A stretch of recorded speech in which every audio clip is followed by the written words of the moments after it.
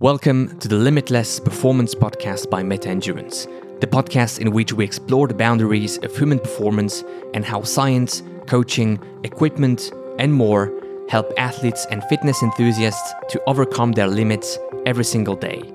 My name is Alex Filitti, and I'm your host in this podcast designed to help every listener to go beyond their limits. In today's episode, we have the honor and pleasure to welcome two of the best ever triathletes, Kristian Blummenfelt and Gustav Iden. Kristian is the current Olympic champion and Ironman 70.3 world champion. Gustav is the current Ironman world champion. He won the race last year in Kona with a very special on-running shoe. I hope you will enjoy the discussion as much as I did. Kristian, Gustav, thanks so much for being here with us. We're in Zurich at On Labs. You're here for testing, meeting On, and we have the opportunity to do some content with you video-wise on YouTube and here the podcast. How are you guys? Sleepy today. I do not like to get out of my regular schedule too much, but it's exciting to meet On here, and the company is fantastic, but to be honest, I'd rather be on a training camp in a mountain with no people around me. Yeah, I would say so. The same. Been now traveling for almost 3 months. Got a bit sick the last 6 weeks, so missed out of Abu Dhabi. So now it's 2 months until the next race, and looking forward to just get back on camp and just do swim, bike, and run, and nothing else, just to get back in shape. But yeah, it's good to meet the people here before the next round of working with the progress towards Paris and see the people again. Good. You are in Morocco for your training camp. First time in Morocco in altitude. Why the choice of Morocco? For people that don't know, you go very often to Sierra Nevada. Yeah. And so we have been in Sierra Nevada for many years, and it's a great location in many ways, but we are also a bit tired of that place. So it was nice to try something new. And also in Atlas Mountain where we're training in Okeemdan, it's even higher than Sierra Nevada, 2,600 meters. So when we had an opportunity to go there with a friend of ours, then we took the opportunity, and we had a good camp in many ways, but both me and Kristian struggled a lot with sickness. So that was a bit annoying. Yeah. I don't know if it was just higher altitude or some other issues, but a lot of sickness. Okay. Is it not too risky to go change the altitude at which you train in altitude camp? We're far from Paris, and so the main goal is far away, so you can test some stuff. But what's the risk you're taking doing that? I think it's no risk. As you said, it's pre-Olympic year, so this is the season to try out something new. And 300 meters higher. If it went wrong, we can always use the next 3-4 weeks to get back into normal rhythm again. It's good to try out something new, and the timing was okay. And I think that's also a bit part of our training philosophy and history, that we're not afraid of doing new things. So we had a training camp many years ago where we basically did super long rides and super long sessions just because we are not afraid to do new things, including going new places. Yeah, that's good. That's very good. If we take a step back, looking at your career, you of course have many titles. You have the current Ironman long distance title in Kona last year. You do have the 70.3 title right now, and the Olympic title still is yours. But you also have a role in the sport outside of winning races. You have an image. You transfer some values to younger people. How would you define this role as ambassadors of the sport of triathlon? I think we are good at translating kind of hard work into also having fun, and being open about what we're doing, and try to educate a bit about triathlon. So we do a lot of different things, and a lot of people do different things, but I think we are more open about it, so we seem even more extreme than others. Is that, maybe asking you, Kristian, how does Centara Tech, the company you founded with your coach and with your manager, how does it come into this picture of you playing a bigger role in triathlon? I think that's really about the lifestyle we have. It's triathlon 24/7.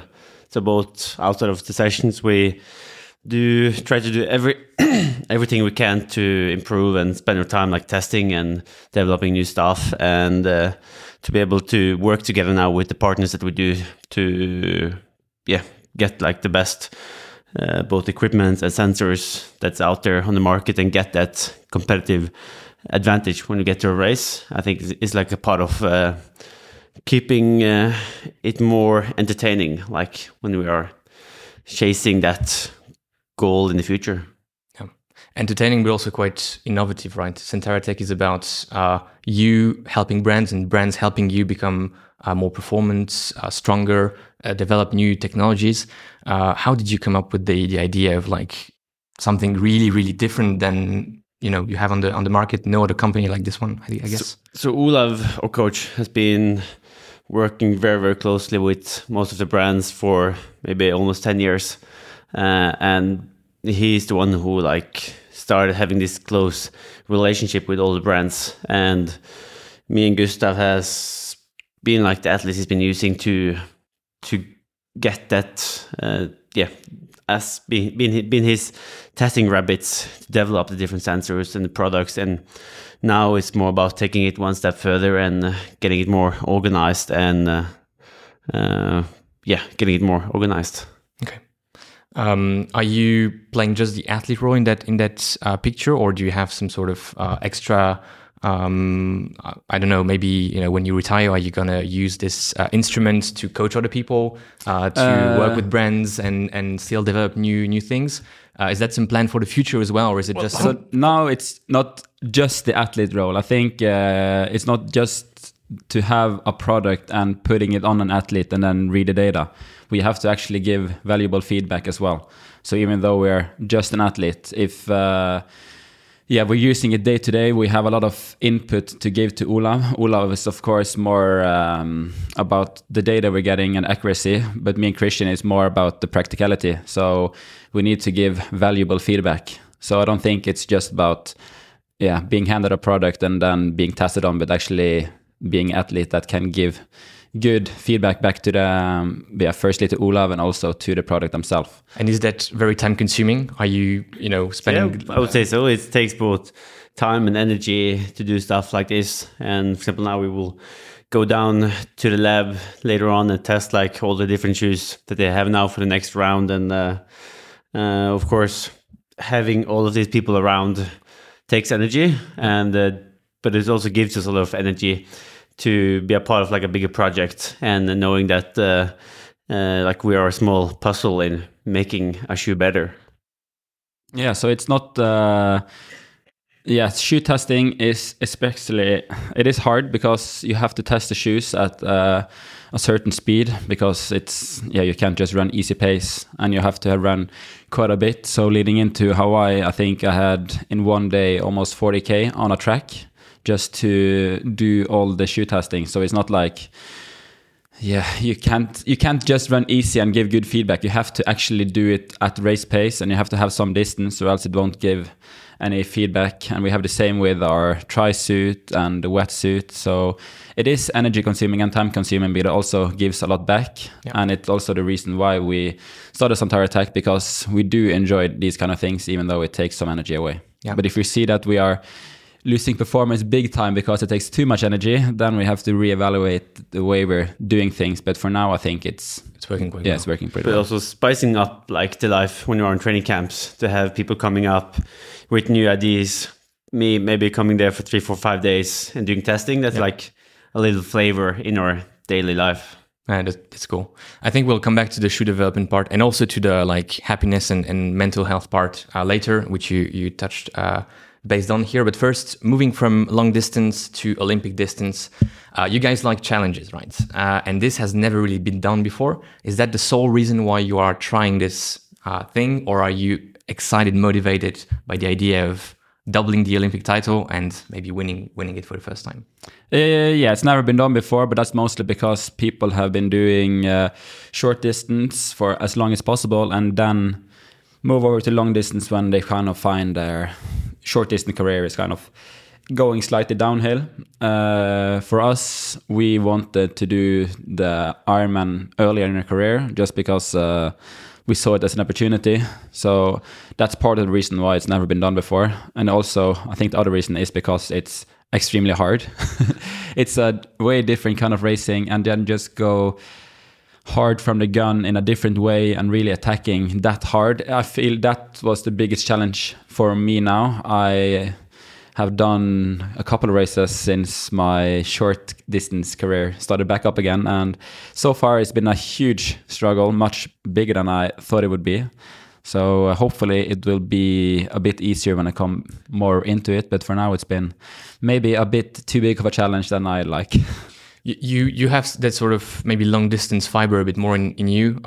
Your physiology is maybe more tuned to longer distances, right? Whereas you, Kristian, can go a bit. I'm not sure. Okay, I'm not sure actually. I think it is an interesting thing because I am faster than Kristian in a short distance, or like sprinting in both swim, bike, and run. Not just sprinting, like 3-4 minutes. Yeah, but he still is faster than Olympic distance. And then, like on a full distance again, I'm like better again. So it is an interesting dynamic there, and I think Olav and ourselves hasn't really figured out 100% how to train either, because the body is extremely advanced, and to figure out how to train everything, it's a big challenge. So I think the reason I'm better at long distance is because I figured out better how to train for it than my actual body composition. But I think once I really, really figure out how to train for short distance, I would become, a beast there as well. Okay. I guess one of the reasons why people haven't done like the switch back and forth is also a little bit because people like to have it comfortable. You know, when you first start, if you first start to win the 7.3s or full distance Ironman, it's much more easy to just stay within the long distance, and you're safe, and a lot of people don't go out of their environment.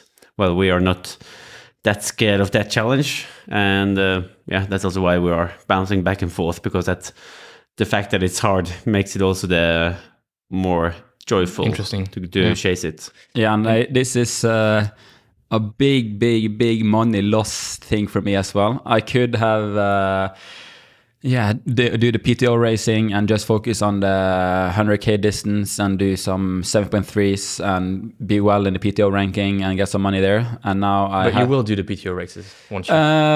That's a bonus for me. I have to show that I can actually do 100% short distance before I can do the halves, because it's not a challenge for me to go to the Olympics and come top 10 again. That's not what I'm in it for. I have to be in Paris and be able to fight for the gold.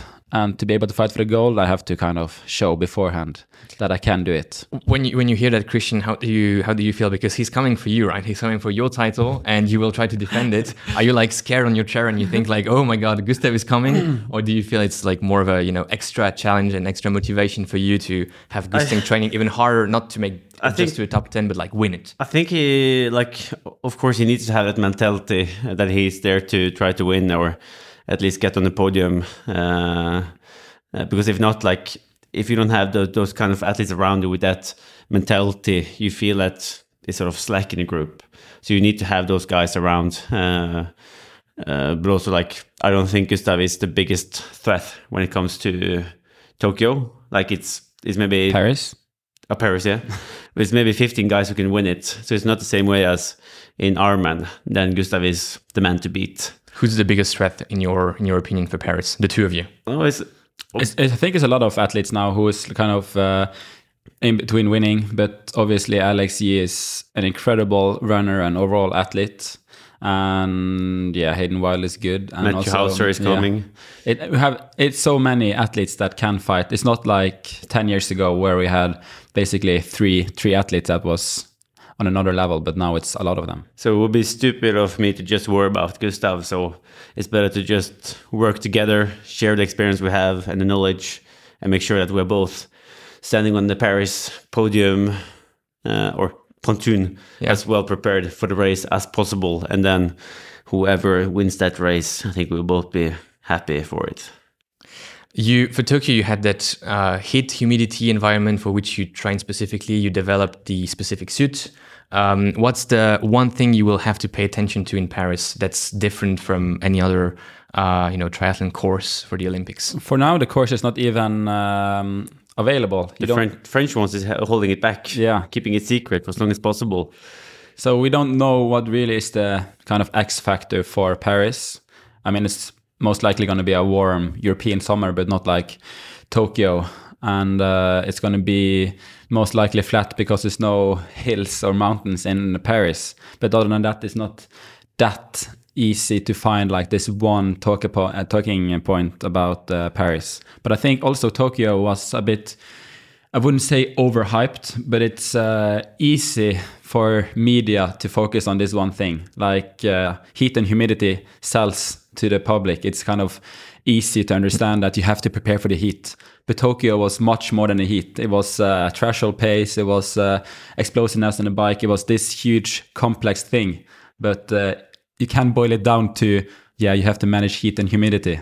But of course, it was much more complex than that. So I guess it's a river swim, so that will be a factor, and probably some cobbles on the bike, which will be a factor as well. And also the fact that the aero bars is now illegal, that can maybe also change the dynamic. So we will have to work a little bit more aerodynamic on the road bike within the UCI rules.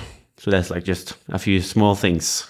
Yeah. But I think and also maybe the swim level will increase. Talking about how you will be training, your training method and what you're doing with Ulef is quite public, right? You share a lot of it and you're not afraid to put out your sessions, explain how you're doing it, showing numbers even, all the lactate pricking that you do. You see it on social media pretty much everywhere. Why so open, and are you not afraid that it's actually giving an advantage to your competitors that haven't figured that out, would take more time to figure it out, and you just show it so openly? I think so far it's just 10% that's out there. So the things that Ula reckon will be, that is like an advantage for us to keep back, that's something we will keep back and hold for ourselves until we are retiring. So it's still a lot of research that's been done that's not out there yet. Yeah, and also it's many people know what to do, but the hardest thing is to actually do it. Execute. Yeah. So the people that are on our level, they are just good at doing the daily things and doing it day in, day out. But I guess a lot of researchers know in theory how to train well. But it's different to go out in a rainy weather in Bergen to actually do training. Are you happy though that you see your training methods, or at least philosophy, that consistency? You don't go very intense, or you don't burn too many matches on a daily basis. You're really consistent, high volume. Are you happy to see that maybe translating to age groupers, taking you as examples and trying to not replicate the method, but understand that it's the consistency that matters more than any like key session performed here or there? I'm not sure if people really see how often we are going hard. Like we're just going hard in a different way. We are more stretching it more over a couple of weeks rather than having that one single day. So sometimes we can really be on the limits, but in a different way. Yeah, but a lot of people look up to Kristian in the age group environment because he's fat, and they want and they like some representation in their own weight category. So it's funny to say people on Instagram tagging Kristian in his images. Wow, he's but just like me. On the other hand, I mean, I see the jokes, and I mean, it's also good to have that spirit. But people also understood that the leaner is not necessarily the better, and that's actually probably even like the contrary of it. Like calories are energy. Ulef says that all the time, right? When you listen to him, and maybe people are like understanding that they need to like fuel themselves properly to perform. You would rather build the engine stronger than trying to cut weight and just use the engine you had, Yeah. So I think that's what we're really focusing on, to get stronger and build the engine and the capacity more than doing that quick fix and just losing some weight. Yeah. Moving to shoes, we're at the On Labs here, and you are working with them for a few months now yourself. Gustav and Kristian, you joined the roster, the great triathlon roster that On is building recently. very simple question: why On? I think it's because what we can build together on the way to Paris. They showed already before Kona that they were very heavily invested in the project. They sent a lot of people up to Formö, helped Gustav develop the shoes, and like the whole process there and how engaged they are in this project is what's motivating me, at least. Yeah, it's definitely. When I signed, it was not the product they had, but the team they had here, and the willingness to put the team to work, and some of the ideas they had. So yeah, I definitely signed for the future. Kristian, when Gustav signed and people were coming to Formö, you saw the shoe, right? The Kona shoe being made, a few prototypes, I guess. Did you, at some point in your mind, feel like, okay, if it comes down to a battle with Gustav on the run, he's going to have the edge because of the shoe that you saw then in Formö? Was that something in the back of your mind? I was on the same track when they were testing, and I heard they were like, okay, now it's faster than this and this shoe. Now it's faster. Oh, it's even faster now. For every time they came up there, and yeah, I felt it when we came to Kona, and suddenly, normally I lead like 90% of the interval sessions, and now he was leading for 95% on the final quality session on the run. And I knew that I just have to change my tactic. I have to play my cards right. I have to do no work at all on the run and just hope that he's digging his own grave, which he unfortunately didn't do. Yeah. So there was a bit of like that shoe gave an extra confidence to you, Gustav. Yeah, for and sure. you, Kristian, felt it in the training, which is interesting, I think, because that's one element, and it can like doesn't make you win a race, right? But it maybe helps a tiny bit. Yeah. Do you feel like now these like this one, the shoe you had being banned, is something going wrong against your performance, or is it just like something that you took advantage of because it was legal back then, and now you have to play by the rules and like adapt with something else? Yeah, we always play by the rules, but if it's no rules, then you can do whatever you want. So it's still possible to do shoe development, but it's definitely not as fun as it was. But of course, you need some kind of regulations. You can't just have a free for all. I think it's the 40 mil stack height rule. It is okay. It should be placed somewhere, but I was hoping that it was still allowed with some kind of prototyping. It's now it has to be available and on the World Athletics list, which is, I wouldn't say boring, but it's a bit restrictive, because one of the huge advantages with On is that they can do so rapid prototyping. We can make basically a brand new shoes in a couple of weeks, So to have that ability is kind of lost now when everything has to be registered. But we're still... I would say the advantage is still there. Like, you can't use it directly in a race, the newest version, but you can still work on the shoes in the background. So you have maybe a little bit older shoes that you're using for the race, and then you still work on the shoe you would. Yeah. Because, So that's basically what we're doing now. We are in training, we have a better shoe than in racing, because, we can always push the limit day to day. But in racing, it has to be a bit more, registered. Do you feel like changing this 40 millimeters rule would help, push performance, increase the performance, or like even maybe, reduce the injury risk when racing and pushing it too much because of that extra foam saving your legs? Is that something you're proactively, pushing to be changed, or you just don't care and it's like it's set and whatever? It's set, yeah. You need the rules one place. Yeah. And 40 mil is a good place to set it. Okay. Can you maybe, because we have a bunch of shoe geeks listening and watching, can you share maybe your top 3 On shoes that you're using on a daily basis and how you're using it, or like I'm so awful with shoe names. Gustav, can you help him? I think we have some shoes that's not been named yet, so it's we have some good shoes, but they're not readily available, and it's not like an official name. So, but from the public lineup, I would say you like the Echo 3, I think. Yeah. And I think people listening will be like, "Oh, is this now available?" Because I think it's hard to find or like not available for everyone. It is available, but it's limited. Yeah, it's very limited. Yeah. And the Monster. Yeah. And good for long volume runs. Yeah. Are you using some trail shoes as well when you go, like for instance in Morocco on some like dirt, or do you just go with the Monster? Yeah, I think it's called the Ultra. Ultra. Yeah. That's also nice, but I don't think you use them. Try them. And then for Kristian, maybe the Surfer also. So Gustav has more knowledge about the names of the shoes that I'm wearing. I'm more going by the colors, the look. Blue one, red one, orange one.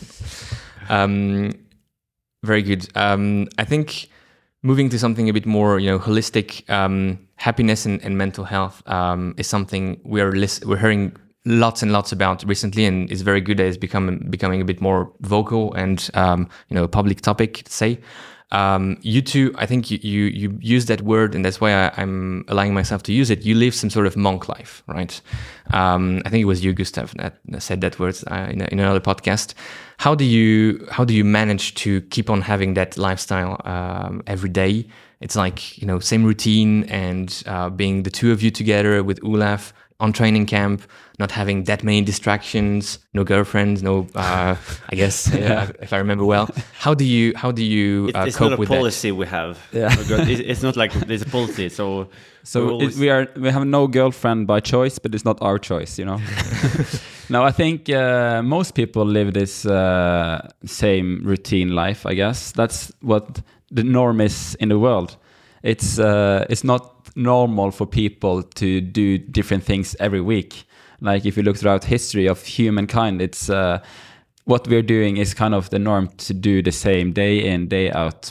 But I think the biggest difference me and Kristian has is that we have a sense of evolution in our life. We have a sense of where we've been and where we're going, and really trying to improve every single day. So we have like both the day-to-day things that we have to do, but also the really, really long picture that we're always hunting for, and that at least gives me, a purpose. But you never struggle, like never wake up and feel like, okay, this is gonna be a hard day, or now today. Okay. Sometimes you do, but so how do you cope with that? You just still check your training peaks and see what's on the menu, and it just feels harder to skip the training than actually doing it, as long as you're not sick.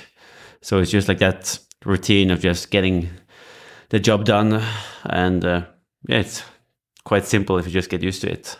Yeah, but isn't that the norm in the world? No, wake up, go to work. Yeah, and then you don't have the same. It is, but I think you do it in a very hard way. In a way, you don't see your family that often. You travel like 200 days, 250 days per year.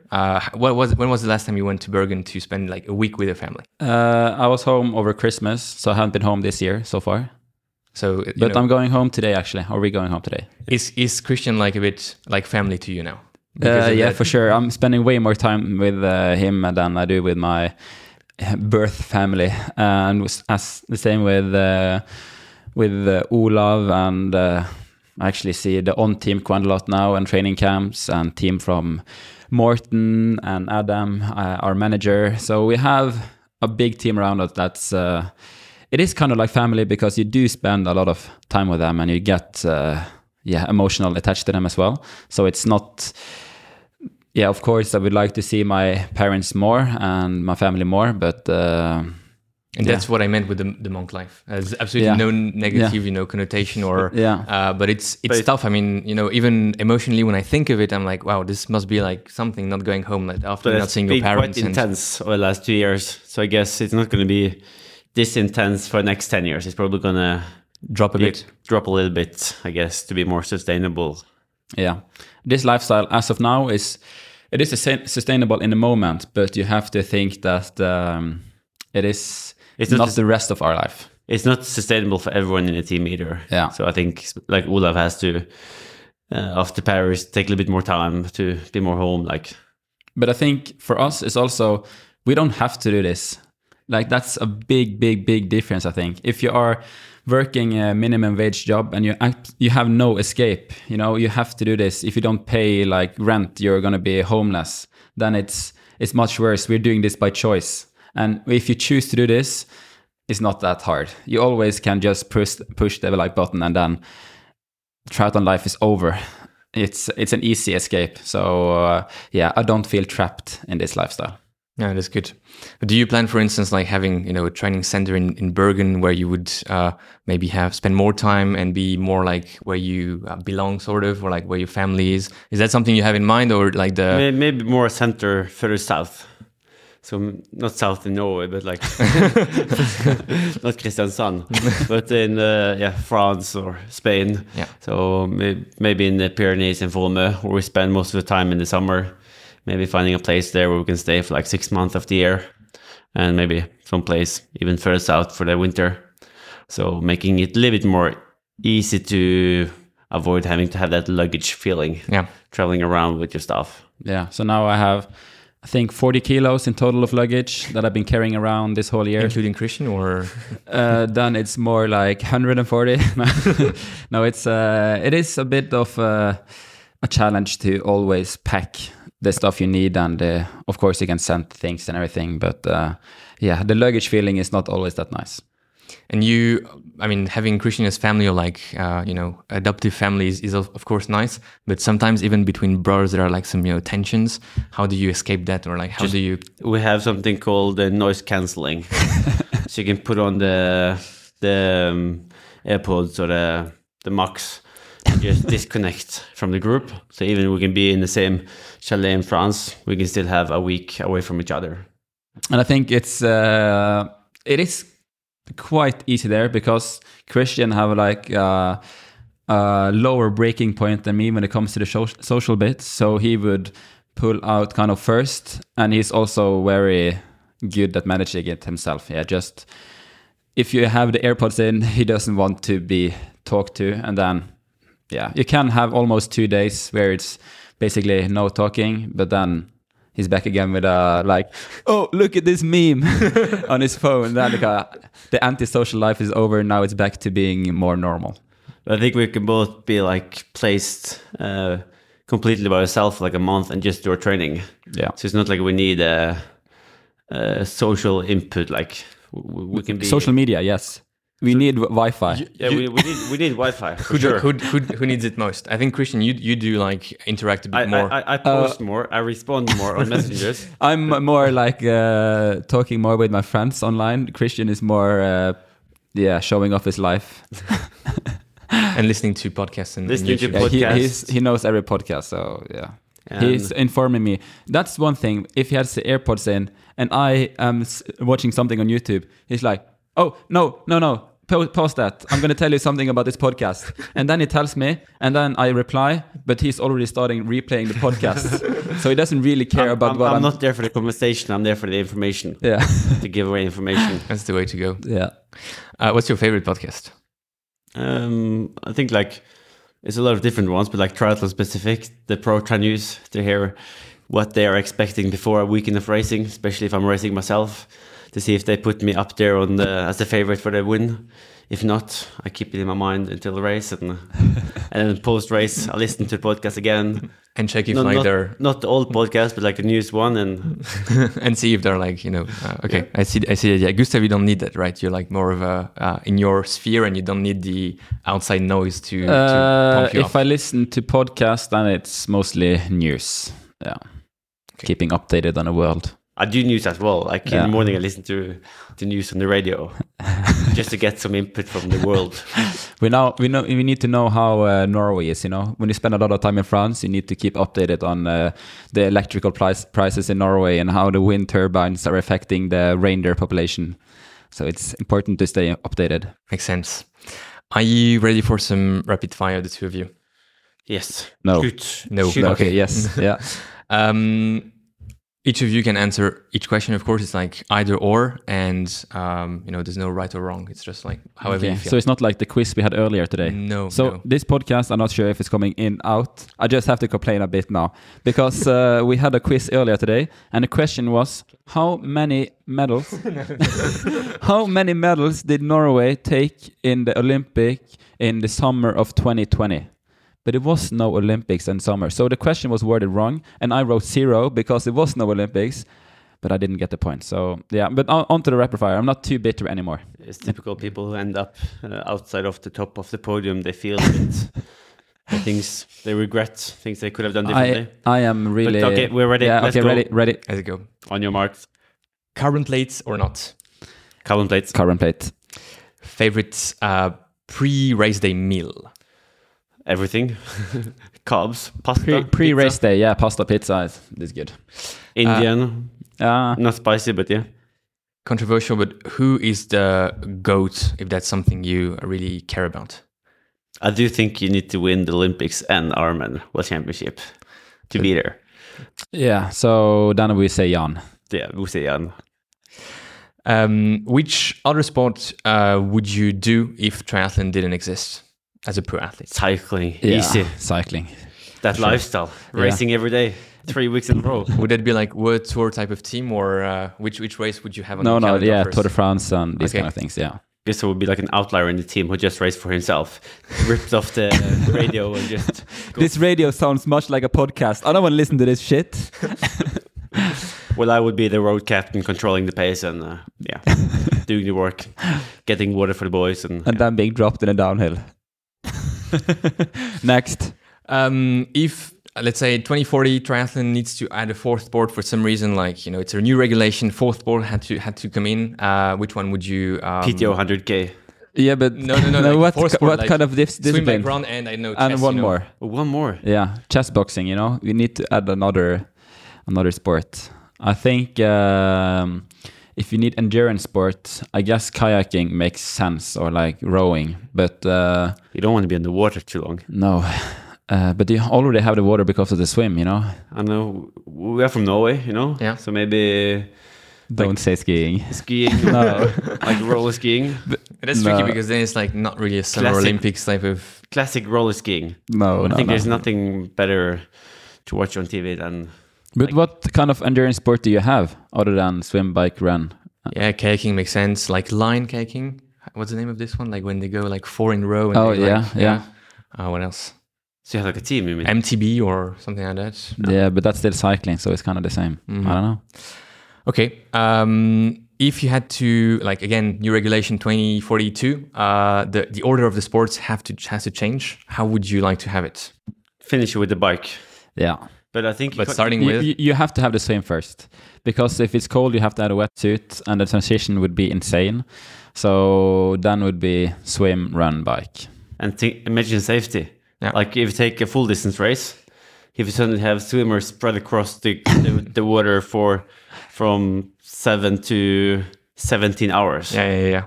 And people almost being on the... Yeah. If it's already some death on the swim when it's the first, imagine how it is if it's the last. That's true.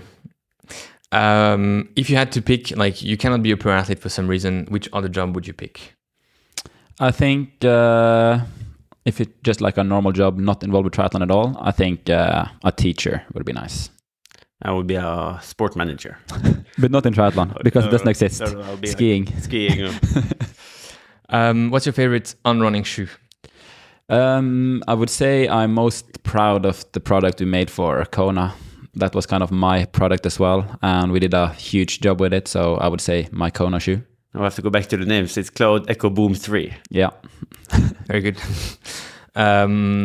Okay, that's for the rapid fire. And now we have 2 questions coming from the audience, the community. One is similar to one of the rapid fire, but it's coming from David. Shout out to David. Shout out to David. What is your favorite post-race meal? Chocolate milkshake. Yeah, that's nice. McFlurry with M&M. Maybe some French fries. Keeping it simple. Like direct after the race or like a couple hours after? It depends. I think in Kona we had this lounge where they had some different meals, and a French fry was the best there. But it depends. If it's... You want carbs. Yeah, you want some carbs, but also you're kind of nauseous and too tired to really eat a real meal straight after. So yeah, something simple in the start. And then in the evening, maybe some hamburgers. It's nice. Yeah. Makes sense. And it's difficult to choose something completely different because we're always going to the same restaurants. Yeah, so it's not like I can go to burger and you have Indian at the same time. So you never like split. You always go to the same place because it's like easier, or because it's like just how you do it. It's weird if we go together to dinner and I would go to a burger place in Kristian. Nah, I want Indian. You go there, so we compromise with burger. Makes sense. Yeah.